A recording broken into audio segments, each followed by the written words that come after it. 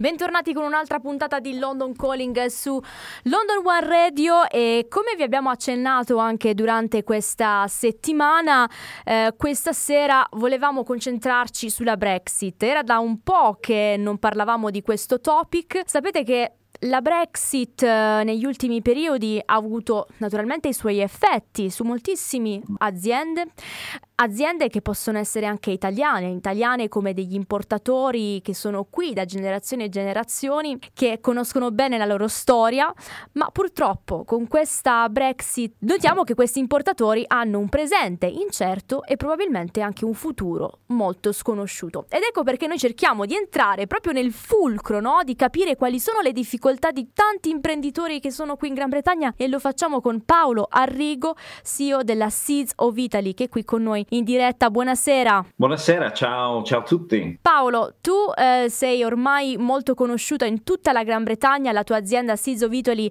sono quanti anni che importate i semi di tutta Italia, semi di frutta, di verdura, da quanto tempo? Allora, noi siamo importatori del marchio Franchi Sementi da 23 anni, siamo importatori e distributori del marchio. La nostra cucina, la cucina italiana, comincia col seme, il pomodoro San Marzano, le cime di rape, i friarielli, la lista è infinita. Comunque siamo appassionati di quello e devo dire che Brexit è un bel problema, perché prima c'era la libertà di viaggiare per le persone, e anche per la merce.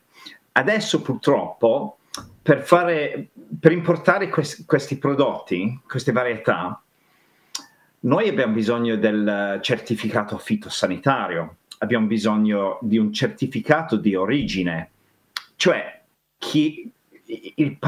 la pianta madre e la pianta padre di queste varietà. Abbiamo bisogno di UK Plant Passports. Allora, un passaporto per ogni varietà che importiamo. È veramente, la burocrazia adesso è pazzesco. Quindi fateci capire, per essere proprio concreti, voi pensate quanti semi importate? Ora la lista è infinita, quanti saranno queste specie di semi? 800 varietà. Quindi voi avete un certificato per ciascuna di queste varietà? Per quasi tutti, fare un'applicazione, cioè richiedere un passaporto è proprio per voi stessi, cioè per viaggiare, è una bella grana. Io lo devo fare ogni volta per ogni varietà che importiamo. È veramente una burocrazia pazzesco. Non è solo quello, e hanno rifiutato la merce mi è tornata in Italia 2 volte perché il bancale non era giusto, e devo dire che queste non sono nuove regole, queste sono le stesse regole di tutti i terzi paesi. Noi siamo considerati come terzo paese, certo, sì. Okay. In tutto il mondo noi abbiamo lo stesso status di Australia o della Nigeria. Ecco, in termini, perché noi pensiamo sempre all'aspetto imprenditoriale in questo caso, cioè il danno che la Brexit ha procurato all'azienda, però non abbiamo una visione a 360 gradi, nel senso che se l'azienda Seeds of Italy, che rappresenta comunque un marchio importante per questa Gran Bretagna, quali sono i danni? Cioè nel senso, se non vi arriva la merce, significa che moltissime serre poi non hanno semi per produrre piante. Ok, ti do un esempio. Sì. Il pomodoro San Marzano, questa è una scatola, noi abbiamo le buste, noi vendiamo il seme al produttore, ok? Allora, l'ultima consegna di sementi di San Marzano sono arrivati in Gran Bretagna 30 dicembre 2020. Quello dopo è arrivato il 3 di luglio 2021. È troppo tardi per seminarli. Quindi è troppo tardi per seminarli, in questo caso mi ritarda poi anche la merce, nel senso che io non ho dei prodotti in Gran Bretagna da poter vendere, non ho i pomodori, i famosi pomodori. Quindi I miei produttori non avevano il seme quando era tempo di seminarlo. E quindi capite che poi va tutto in ritardo, perché uno degli elementi poi di questa Gran Bretagna è che, a differenza magari dell'Italia che autoproduce, no, ha i propri prodotti in casa, la Gran Bretagna invece nella maggior parte dei casi è un importatore a tutti gli effetti, non è che ha delle piante sue. Perfetto, allora questo periodo adesso lo devo dire in inglese perché esiste solo in inglese, si chiama the hungry gap, il periodo di fame. Perché? Da gennaio fino ad aprile. Perché in Gran Bretagna, e questa è una detta tra farmers, no? Inglese, tra produttori, lo chiamano il hungry gap. Da gennaio fino a aprile non si può raccogliere in Gran Bretagna, a parte i Brussels sprouts, i cavolini di Bruxelles, sai, le patate, le carote. Questa merce, le carote, le cipolle, la pastinaca, tutti questi prodotti invernali, i cavoli, si stanno finendo. Ma noi non possiamo raccogliere altri prodotti. Allora, da febbraio fino ad aprile, la metà di aprile, in inglese si chiama the hungry gap. Non possiamo produrre pomodori in inverno qui, non nei numeri che servono. Senti, ma questo è anche un fattore che ha scatenato la famosa scarsità di approvvigionamento alimentare? Sì, nessuno ha parlato dei sementi durante il Brexit, a parte me. E dall'inizio ho detto, guarda, se ci sono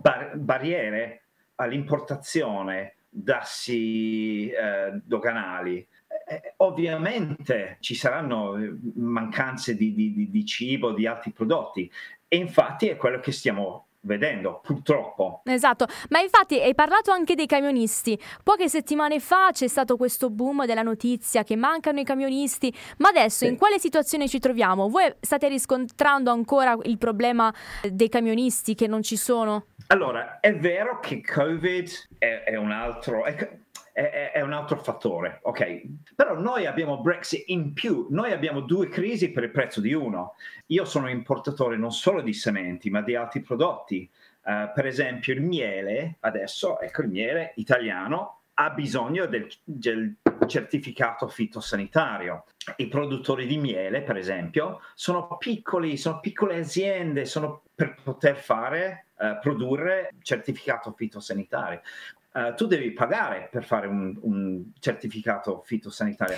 Noi non possiamo neanche, noi svizzeri basati qua in Gran Bretagna, noi non possiamo più mandare sementi in Europa, neanche in Irlanda del Nord, fa parte di Gran Bretagna. È illegale per noi mandare per tutto il settore sementiere in Gran Bretagna. Quindi adesso potete soltanto importare, in questo caso dall'Italia. E quanto costa un documento sanitario? Allora, 35 euro ci costa, poi il prezzo del trasporto è andato su. Ed ecco perché anche questa riduzione dell'economia, che ormai è su tutti i giornali, l'hanno dimostrato gli economisti, che è andata veramente giù durante il periodo di dello scorso luglio fino a settembre. Questo è sicuramente frutto della Brexit, non soltanto del Covid. Allora è un paradosso, perché nei supermercati ci sono scaffali vuoti, ma nei campi c'è la roba che marcisce,